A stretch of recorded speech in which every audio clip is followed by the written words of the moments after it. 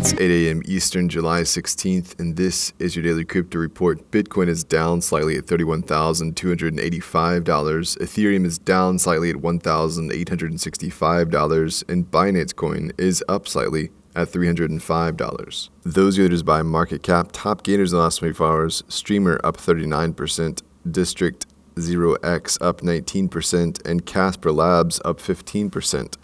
Today's episode is brought to you by the digital marketplace Ungrocery. If you've ever thought about who your food comes from, Ungrocery is the place to shop.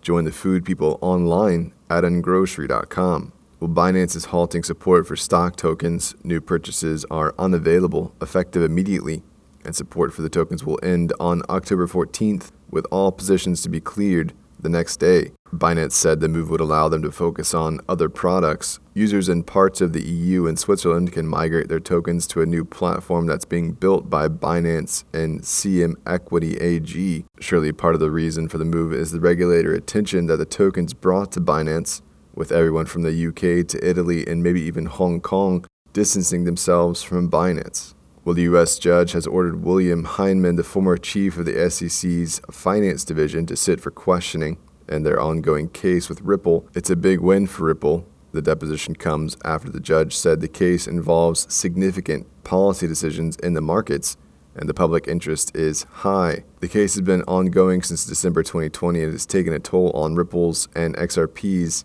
image.